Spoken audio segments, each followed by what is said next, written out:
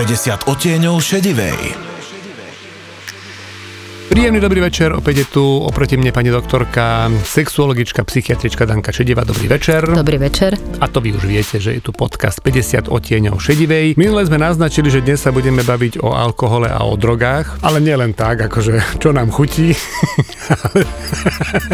Drogy ne, akože vínečko si občas ja dám, alebo dobrý rumík, ale toto nebol dobrý začiatok.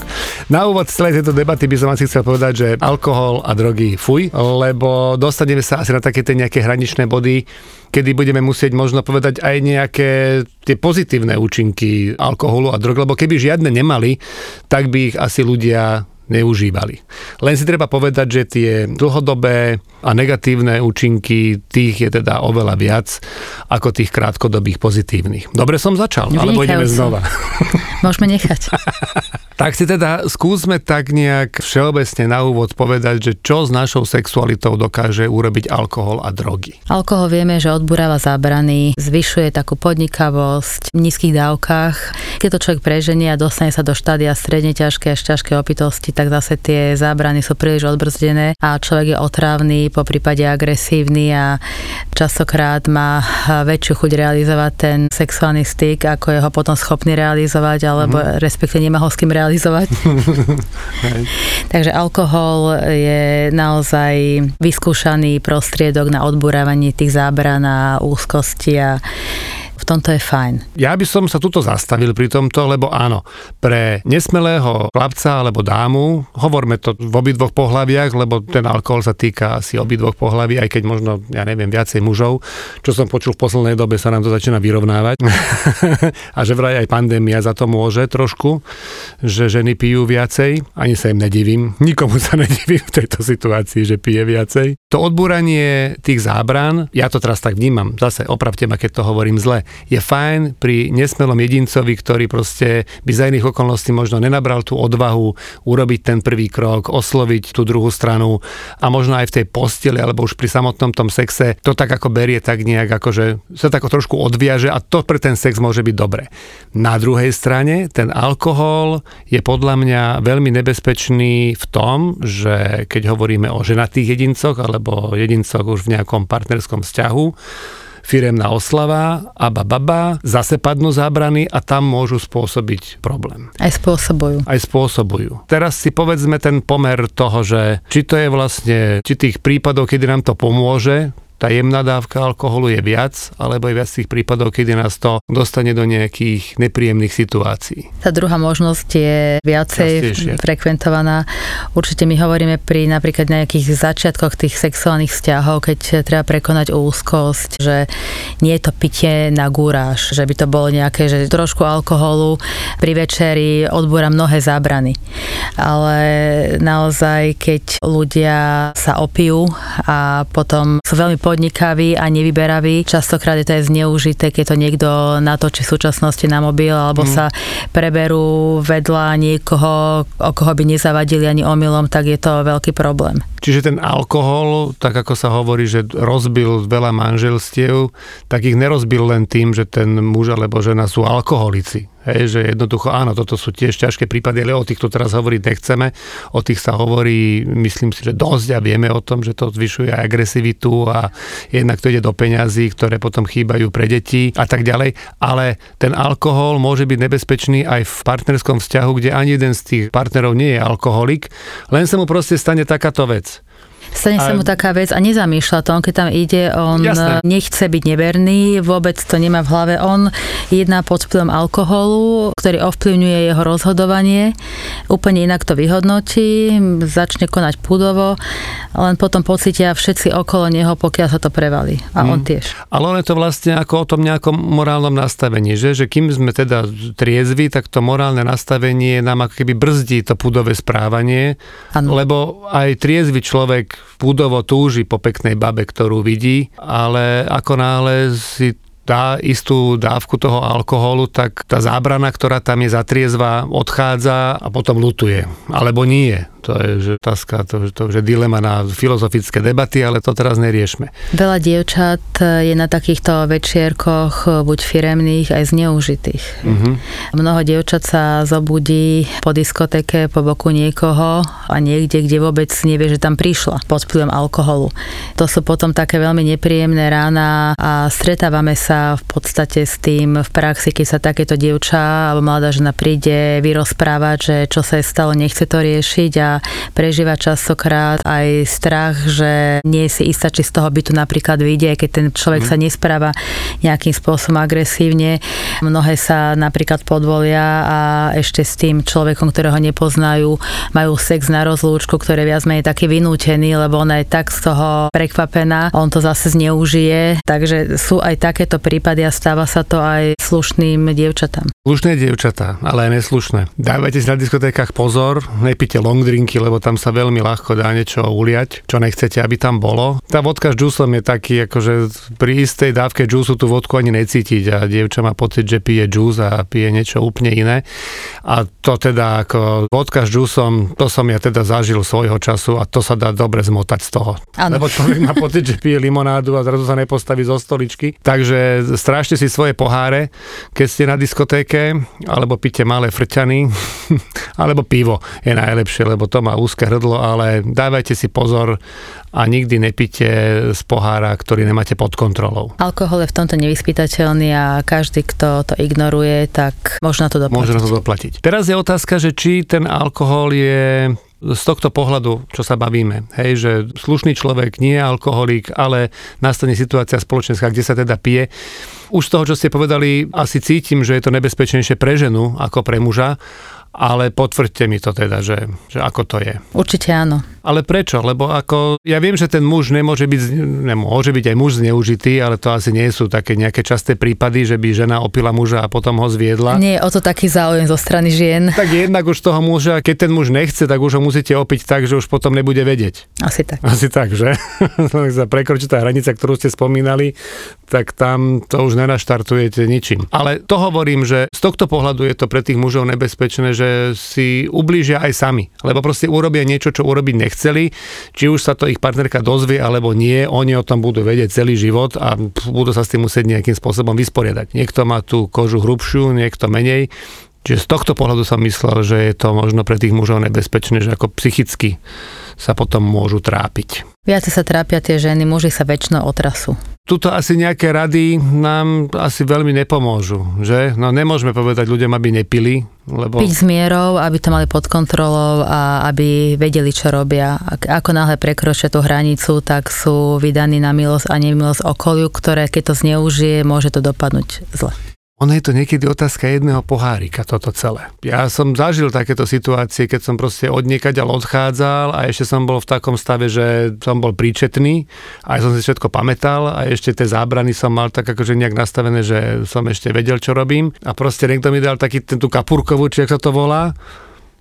A zrazu amen tma. Dvihne sa promile a je hotovo. Na druhý deň som sa zabudil niekde, kde som vôbec netušil, že čo tam robím. Ale čo mňa zaujíma, teraz sa bavíme o mužoch, ktorí s tým alkoholom už majú problém. Prečo sú až agresívni potom v tých vzťahoch? Viete, lebo keby to bolo o tom, že dobre, opil som sa, tak akože nemám zábrany, tak ako buď tú ženu podvediem, alebo proste chcem nejaké iné praktiky, ale že vyslovene idú do nejakej agresie títo muži, že až bijú svoje ženy, že je to veľakrát spojené ten alkohol s tým násilím na ženách. Že prečo až takto? U chronických alkoholikov nastupuje tzv. Depravácia vyšších citov. Čiže rozumel som, ale vy mi to vysvetlíte. Depravácia, to znamená, že je tam úpadok toho, čo tam bolo. Neviem, čo sú vyššie city, ne ešte depravácia. Láska. Ale viem. A tak ďalej. Žartujem. Dobre, aby sme sa k tomu vrátili a vážne, depravácia vyšších citov. Tam nastupuje depravácia vyšších citov, tí ľudia sú bezcitní, oni sú hrubí, hrubí, oni porušujú spoločenské pravidlá, sú vulgárni a neštítia sa aj toho brachiálneho násilia. Keď prídu, oni sú hrubí, aj keď nemajú vypité. A oni keď si ešte vypijú, tak to najhoršie, čo v nich je, sa dostane na povrch. Tá rodina, deti, manželka, oni sú naozaj zraniteľní, nevedia sa im postaviť na odpor, tak tam sa oni vybíjajú a tam robia najväčšiu paseku. Na začiatku ste ma tak ako hneď zabrzdili, keď som dal alkohol a drogy do jedného vreca. Neviem, či k tomu alkoholu ešte niečo chceme povedať, alebo sa možno k tomu ešte vrátime nejak cez tie drogy. Je ešte niečo také, čo by sme mali povedať o alkohole? U chronických alkoholikov vo väčšine prípadov nastáva porucha erekcie, čiže títo muži vo veľkom percente sú dysfunkční sexuálne a z toho potom vyplývajú tie všelijaké blúdne predstavy a žiarlenie a spúšťa sa kolotoč ešte väčšieho násilia, pretože jednak pokus o sex s nimi je utrpením, pretože sa to pokúšajú opití a ešte im to aj nejde a vybijajú sa potom na manželkách, sú extrémne žiarliví a strážia si tie partnerky a nastupuje tam ešte tento element, že keď sa cíti ako muž nulový a je, tak ešte viacej sa proste opíja a celý tak ten cyklus, áno, sa to zacykluje ešte viacej. Čiže alkohol tej už naozaj prehnanej miere, keď už sa teda človek dostáva do stavu, že je na tom alkohole závislý, to je nám jasná vec, že to je proste škodlivé na zdravie, na sex, na vzťahy, na všetko, čiže tam v tom máme absolútne jasno, že vlastne človek tohto typu ani nie je schopný toho sexu, aj keby možno chcel, ale treba povedať, že aj pri požívaní alkoholu príležitostnom a nie vo veľkom množstve môžu nastať isté problémy. Nie v tom zmysle, že by sme boli násilnícky, ale v tom zmysle, že urobíme niečo, čo potom môžeme ľutovať, hej, že či už je to nevera, alebo či je to asi nevera je taká ako najčastejšia vec, ktorá nás môže zamrzieť a môže to narušiť vzťahy aj medzi tými dvomi ľuďmi, medzi ktorými sa to stalo, možno to boli to vtedy kamaráti a zrazu je to preč a samozrejme môže to rozbiť vzťah, v ktorom sú deti a to už je smutné. Tak poďme teraz na tie drogy, že či teda naozaj je ten vplyv tých drog od toho alkoholu až tak veľmi rozdielny. Čom sú také tie rozdielnosti v rámci týchto dvoch nekalostí? Je tam niekoľko rovín, ale drogy inak vplývajú na psychiku človeka. To, čo my považujeme za drogy, teda alkohol je droga, ale na to, aby človek bol závislý napríklad. Ale legálna, hej. Áno, legálna droga, ale na to, aby bol človek závislý a dostal sa do štádia nejakej závislosti, na to treba 10 rokov pitia. Tiežto pri drogách sú drogy, ktoré sú vysoko návykové a stačí niekoľko aplikácií, napríklad psychostimulancii, čo je pervitín. Je veľmi rozšírená droga, ktorá sa využíva aj na zvýšenie libida a teda na sexuálneho výkonu, ale má neskutočne ťaživejší dopad po krátkom užívaní ako ten alkohol. Ja som dokonca počul, že kokain má takú nejakú vlastnosť, že už po prvej dávke vám to prepne niečo v hlave a jednoducho nedokážete si ten pocit už vyvolať bez toho, aby ste si túto drogu šňupli alebo nejakým spôsobom dostali do tela. Kokain je jedna z najzradnejších drog, pretože mnoho tých užívateľov dokáže to viac či menej maskovať dlhé roky. Čiže to, čo urobí pervitín za niekoľko 2-3 roky, tak to robí kokain za 10-15 rokov. My vieme, že v našich podmienkách európskych je kokain drogou privilegovaných majetných ľudí. Čiže neťahá ich to tak dole v tom spoločenskom rebríčku, ako keď niekto ide na heroíne alebo ide na pervitíne, čiže to je úplne iná kategória ľudí. A potom aj tie osudy vyzerajú inak, ale naozaj kokain dáva taký koktail mozgu. Tí ľudia, ktorí s tým majú problém, tak hovoria, že tie zážitky sú veľmi ťažko opakovateľné v bežnom živote a naozaj vysoko návykový. Aj po prvej, druhej dávke tí ľudia bažia, majú craving po tej droge a robia všetko preto, aby sa k nej znovu dostali. Poďme teda si tak ako nejak prejsť také tie najznámejšie, ktoré poznáme a ktoré sa v našom teritóriu vyskytujú. Vieme, že takéto základné nejaké rozdelenie je, že ľahké a ťažšie. Ako pokyvujete hlavou, ale je to tak, akože už aj tá marihuana už sa dostáva do takého štádia, že už vlastne v niektorých krajinách sveta je legalizovaná. Aj u nás sa robia nejaké ústupky, ale na to teraz kašlíme, nehovoríme o nejakej trestnoprávnej zodpovednosti za prechovávanie, predávanie a užívanie drog, ale ako to pôsobí na človeka z pohľadu toho sexuálnej aktivity, sexuálneho správania. Začnime tou trávou, že čo to so mnou spraví, keď si dám trávu v rámci sexuálneho správania. Ono to zvyšuje eufóriu, pokiaľ človek dobre reaguje na marihuanu, čo je vlastne veľká časť, tak ten zážitok môže byť naozaj veľmi príjemný. Ale THC je aj považovaný za halucinogén, napríklad, takže pokiaľ niekto má halucinácie alebo pocity prenasledovania, paranoidný, môže to veľmi ovplyvniť aj ten jeho sexuálny zážitok negatívnym spôsobom. Marihuana je značne užívaná aj v našich končinách. Ten jej dopad na psychiku je dosť nepochopený, pretože väčšina tých užívateľov nezažije niečo také ako psychózu, ale treba povedať, že marihuana nás spúšťa najviac duševných chorôb. Nehovorím len toxické psychózy, ale niekoľkonásobne nám navýšila výskyt schizofrénie. Keď to má niekto keby na to nábeh, tak tá marihuana mu to môže spustiť. Môže mu to vyprovokovať a môže mať chorobu na celý život bez ohľadu na to, či užíva alebo neužíva marihuanu. Z pohľadu takého, teraz neviem, že ako sa to spýtať, ale že ktorá droga sa tak ako keby najviac používa na také uvoľnenie sa pred sexom? Či je to tak akože viac menej jedno? Najlepšie zážitky a výkony sú na kokaine jednoznačne. Ale aj stimulujúci pervitín, amfetamín, tam sú popisované extrémne vlastne zážitky a výkony, ale ten kokain je považovaný za takú topku. Nikoho nenavádzame, vyhýbajte sa tomu. No veď jasné, že sme to povedali hneď na začiatku. Aj alkohol, aj drogy sú fuj. My sa teraz odborne bavíme o tom, ako jednotlivé drogy pôsobia na naše telo v zmysle, že či máme na ten sex väčšiu chuť alebo menšiu chuť. Čiže kokain je o tom, že jednak nás to viacej nabudí a jednak sme aj výkonnejší po ňom. Aj výkonnejší. A toto môže byť taká tá zrada, že niektorí ľudia, ktorí majú problém s výkonnosťou, majú tých možností samozrejme viacej, ako to riešiť. Sú nejaké legálne prostriedky, ktoré tú výkonnosť môžu zvýšiť, či už pevnosť erekcie alebo výdrž. Je toto motív pre mnohých, že viem, že to nie je lacná záležitosť, ale že siahnu, alebo že tak vyskúšam, že čo to so mnou spraví. Je to jeden z motivov, ale je to súčasť životného štýlu určitej skupiny. Ten účet, ktorý za to bude o pár rokov, je príliš vysoký. Oni si to... Aj finančný, aj finančný, ale aj ten ľudský. Jednoducho kokain sa s niekým nehrá. Je to o tom, že kto si čo vyberie, ale naozaj na tom kokaine ľudia referujú, že podali nadľudské výkony v rámci svojich možností. Pri kokaine je podľa mňa ešte teda tak ako mám nejakých seriálov, kde asi to nie je úplne ako presne, ale boli aj také, kde to bolo tak ako faktograficky vnímané, či už to boli nejaké dokumenty alebo aj hrané veci, že nebezpečné na kokaine je to, že sa ľahko mieša. Že aby aj tá spodina, aby aj tie nižšie sociálne vrstvy mali pocit, že aj oni si to môžu dovoliť, tak sa im tam proste zamiešava nejaké svinstvo. Oni majú pocit, že sú niekde na vysokej úrovni a že proste si dávajú do seba to, čo si dávajú ich idolovia, ale pritom šňupu niečo, čo ich položí oveľa rýchlejšie ako ich. Že či toto je jedno z ďalších rizík toho kokainu. Všetky drogy sa miešajú. Keď sa robí rozbor krvi alebo moču, tak povedzme prekvapený, čo všetko tam je.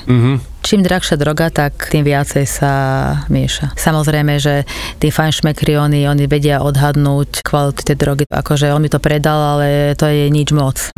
To tí policajti tak pichnú a potom tak akože olíže špičku toho nožika a hneď vie, že či to je dobrá dávka. To je asi hovadina. Asi to vedia.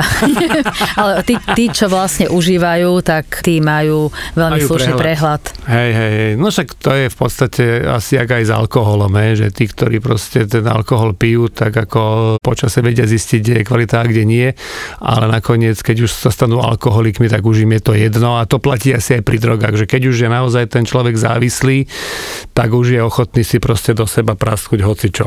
Jeho svet sa veľmi zužuje. Čo sa týka iné veci, tak my napríklad vidíme, kto je na aké droge bez ohľadu na to, či to povie alebo nie. A podľa čoho sa to dá zistiť? Človek úplne inak reaguje, úplne inak vyzerá človek, ktorý je na kokaine, mnohí k nemu zhliadajú, my vidíme, že proste na tomto fiči inak vyzerá človek, ktorý je na heroíne a inak vyzerá človek, ktorý je na pervitíne. Ten pervitín sme ešte tak iba okrajovo spomenuli, čo sa týka ako nejakého jeho vplyvu na výkonnosť a na uvoľnenie sa pri sexe. On je tak ako na úrovni niekde, kde? On je pod kokainom. Čiže niekde medzi trávou a kokainom, hej? To je taký akože ten stred. A čo ešte máme?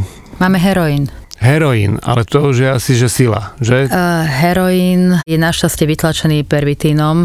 Heroín veľmi devastoval ľudskú psychiku. Nehovorím, že pervitín nie. A napríklad na heroíne sme mali najbrutálnejšie trestné činy. A je veľký rozdiel, ako vníma situáciu pervitinista a heroinista. To je veľký rozdiel. A heroín pôsobí skôr tlmivo. Po pichnutí dávky väčšinou ľudia majú pocit až takého orgazmu, ale extázy. Ešte extáza, vidíte, teraz ste ju spomenuli, diskotéková droga. Ešte tu funguje, alebo už... Samozrejme, že funguje vo veľkom. Ona má, tak už z názvu asi vieme, že aké má účinky, ale vo vzťahu teda k tej sexualite, je to niečo na úrovni kokainu, ale ako krátkodobo, alebo ako to funguje? Kokain asi tá topka, čo sa týka prežívania sexu, ale extáza je na tom tiež veľmi podobne. Je to diskotéková droga, ľudia vnímajú farby, zvuky intenzívnejšie, pokiaľ naozaj tá droga im sedí, lebo sú ľudia, ktorí sa dajú a nemajú sa potom dobre. Prevádzkovateľ nemusí toľko investovať do nejakých svetelných efektov, stačia 4 biele reflektory a áno, stačí. Má pocit, že je vo Vegas. A stačí to, je to droga, ktorú keď si človek dá, tak celý svet je jeho priateľom, takže sú aj takí uvoľnenejší, tancujú. Keď tancuje viacej takých ľudí spolu, čo majú to extázu v sebe, tak popisujú veľmi zaujímavé sexuálne zážitky. A akože všetci spolu, že či... Tak aj. To asi, ako to už... To som sa chcel spýtať, že teda, aby sme to teda naviazali vždycky k tomu sexu, že teda tá extáza takisto, ako odbúrava nejaké zábrany a sú tí ľudia takí ako náchylnejší k tomu mať spolu sex a viac si ho ako keby užijú, môžeme tak akože povedať. Menej kontroly a strata zábran. No a teraz poďme na záľudnú otázku, že ako my vieme bez tých drog si dopriať taký dobrý sex ako s nimi? No, dá sa to vôbec, alebo ako zase, aby sme teraz nevyzneli, že tu nie je žiadna iná možnosť a keď chcete mať dobrý sex, tak si dajte drogu, aby tento podcast nebol o tom. Nie. Hej, ako nevylučujem, že by ten sex možno bol lepší, ale z dlhodobého hľadiska je to určite nebezpečné, lebo sa človek môže veľmi rýchlo stať závislým a potom je už z toho cesta von veľmi ťažká. Ale aby sme tak nejak možno, ja neviem, že či to je v rámci osvety, ale že ako si tí dvaja ľudia môžu tak nejak pomôcť alebo naučiť sa prežívať ten sex aj bez tej drogy tak, aby to proste bolo stále lepšie a lepšie. Je to o nejakom tréningu, alebo je to o tom, že tí dvaja ľudia musia aj citovo byť nejak dobre naviazaní, kde sa tu motáme? Pri dobrom sexe v tom zmysle, že teda ten sex máme s niekým, koho máme radi, že tam je aj ten vzťah.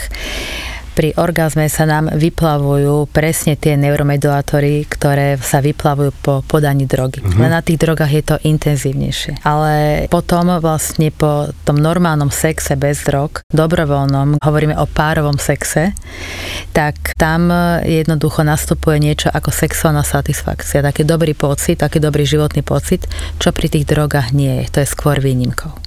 Čiže oni, aby si navodili takéto prežívanie, oni potrebujú si dať tie drogy, bez toho to nedokážu dať. Čiže ak máme nejakým spôsobom vyzdvihnúť ten sex bez drog nad sexom s drogami, je o tom, že ten sex je iba o tom orgazme, ten sex alebo to sexuálne spolunažívanie dvoch ľudí aj o tom, čo sa deje po tom orgazme a tuto jednoznačne vyhráva sex bez drog, že tie pocity po orgazme sú oveľa príjemnejšie, lepšie a asi tak akože dlhodobejšie. A reálnejšie. Ako drogy robia trosky. Aj keď oni si to častokrát nemyslia, ako sú výnimky, veľké rockové hviezdy, ktoré boli roky na drogách, produkujú fantastickú hudbu napríklad. Keď počúvate s nimi niektoré tie rozhovory, tak to vidíte, že to je proste mimo kontext. Takže mnohým ľuďom to veľa zobralo, áno, my ich vnímame nejakým iným spôsobom, veď nikto im to neberie.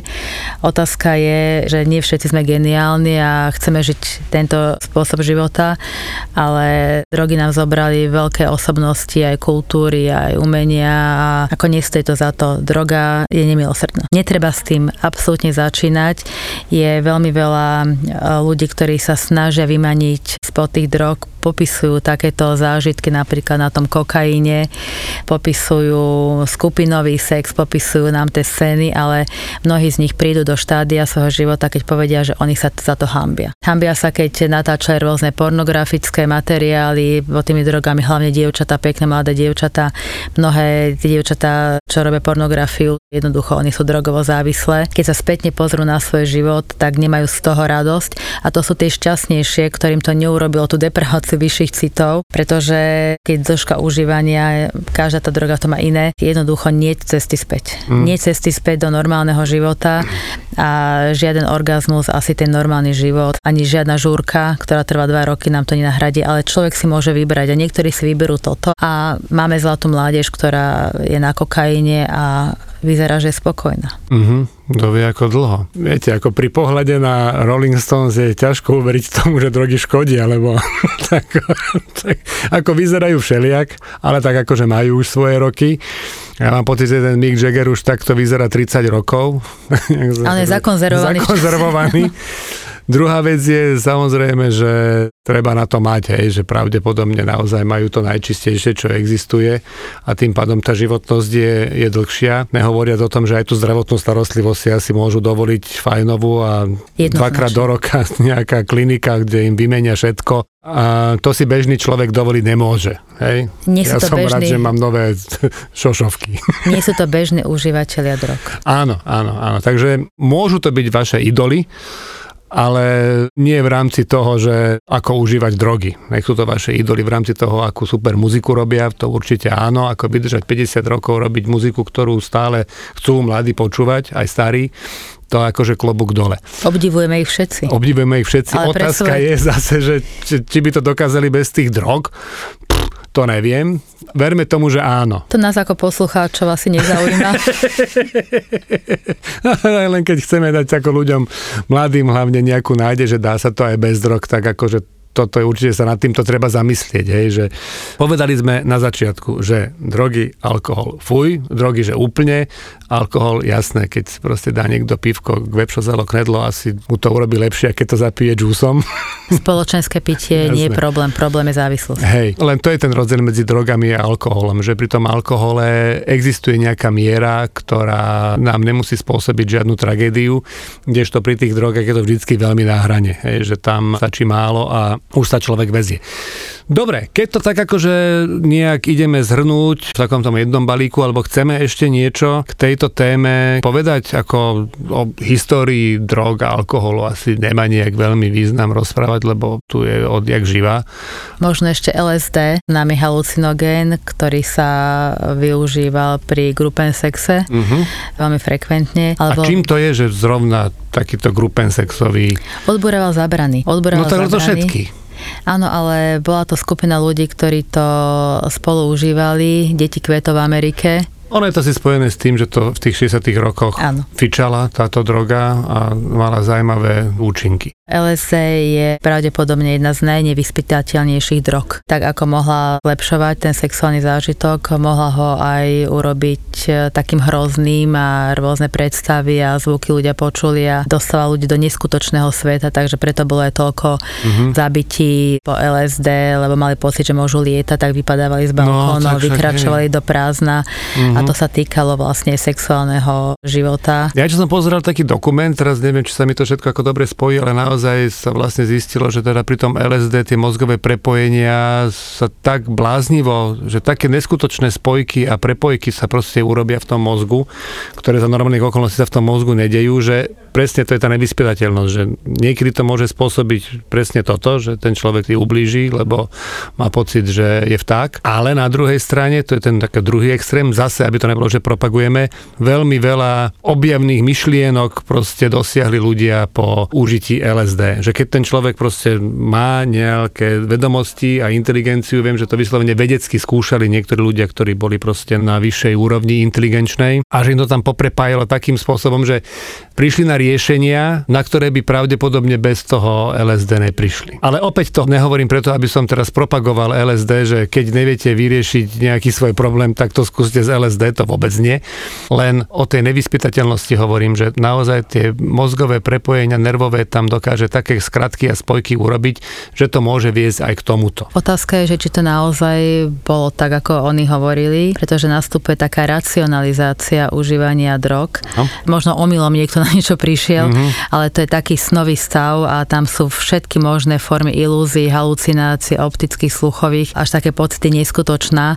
Viac viem, že zničilo to veteránov z Vietnamu a ja som nepočula o tom, sú dokumenty, ktoré sú natáčané, ale žiaden dôkaz, ako nepočula som o tom, že teda, že by človek, ktorý je závislý na LSD, experimentálne sa skúšal všeličo, pretože ľudí to láka a skúša sa a bude sa skúšať a bola tá éra v 60. rokoch, kde mnohí psychiatri skúšali na celom svete, čo sa dalo a niektorí dopadli dobre, sú z nich profesori vážení, niektorí dopadli zle. Hej, no a ono je to vlastne taká, ako keby zo všetkých týchto drog, možno extáza, taká, že najchemickejšia droga, že je to vlastne keby umelo vytvorená. LSD, pokiaľ viem, nie je prírodná droga, je to proste niečo, čo sa vytvorilo v laboratóriu, čo teda pri kokaine, ako tiež sa robí v laboratóriu do tej formy, v ktorej je, ale má prírodný nejaký základ, rovnako aj marihuana a heroín neviem. Heroín prírodný, ale pervitin, amfetamín je syntetická droga. No, tak však kto pozeral Breaking Bad, tak vie. No, takže skúsim to teda zhrnúť, aj keď tu na to asi bude rýchle, lebo naozaj, tak ako sme si povedali v rámci nejakej odbornej debaty, že iste krátkodobo v niektorých momentoch môže aj ten alkohol, aj tá droga nám spôsobiť potešenie, ktoré za normálnych okolností zažiť nevieme. Týka sa to samozrejme aj sexu, ktorý môžeme tým pádom prežívať intenzívnejšie a možno kvalitnejšie, ja neviem. Ale z dlhodobého hľadiska, hlavne pri tých drogách, je to obrovské nebezpečie, pretože nás to skôr či neskôr dobehne, závisí od toho, na ktorú drogu človek nabehne. A z dlhodobého hľadiska je to určite vždycky tragédia. To znamená, že drogám sa určite vyhýbať. Čo sa týka alkoholu, tak samozrejme, pokiaľ vám to pomôže urobiť prvý krok v nadviazaní nejakého do budúcna príjemného vzťahu, alebo pokiaľ vás to jemne uvoľní v posteli a užijete si ten sex možno trošku odviazanejšie, samozrejme, nech sa páči. To je to také spoločenské pitie.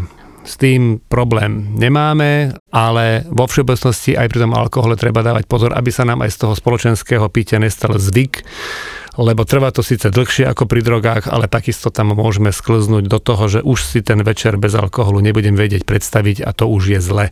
A keď si človek naleje sám doma, to je tiež také pravidlo, že to už neveští nič dobré. No to už nie je spoločenské. To už pijem sám. Pitie od smedu doma. Áno. A hlavne by sa alkohol nemal používať ako prostriedok, ktorým si idem riečiť svoj smútok a depresiu, lebo to je proste z dlhodobého hľadiska nás to dostane ešte niekde hĺbšie. Čiže vypiť si spoločensky sa má vtedy, keď už aj predtým mám dobrú náladu. Tak vám ďakujem veľmi pekne, že sme sa aj na túto ťažkú tému, ťažkú z toho pohľadu, že musíme byť veľmi opatrní, aby sme v rámci odbornej debaty nepôsobili, že propagujeme drogy.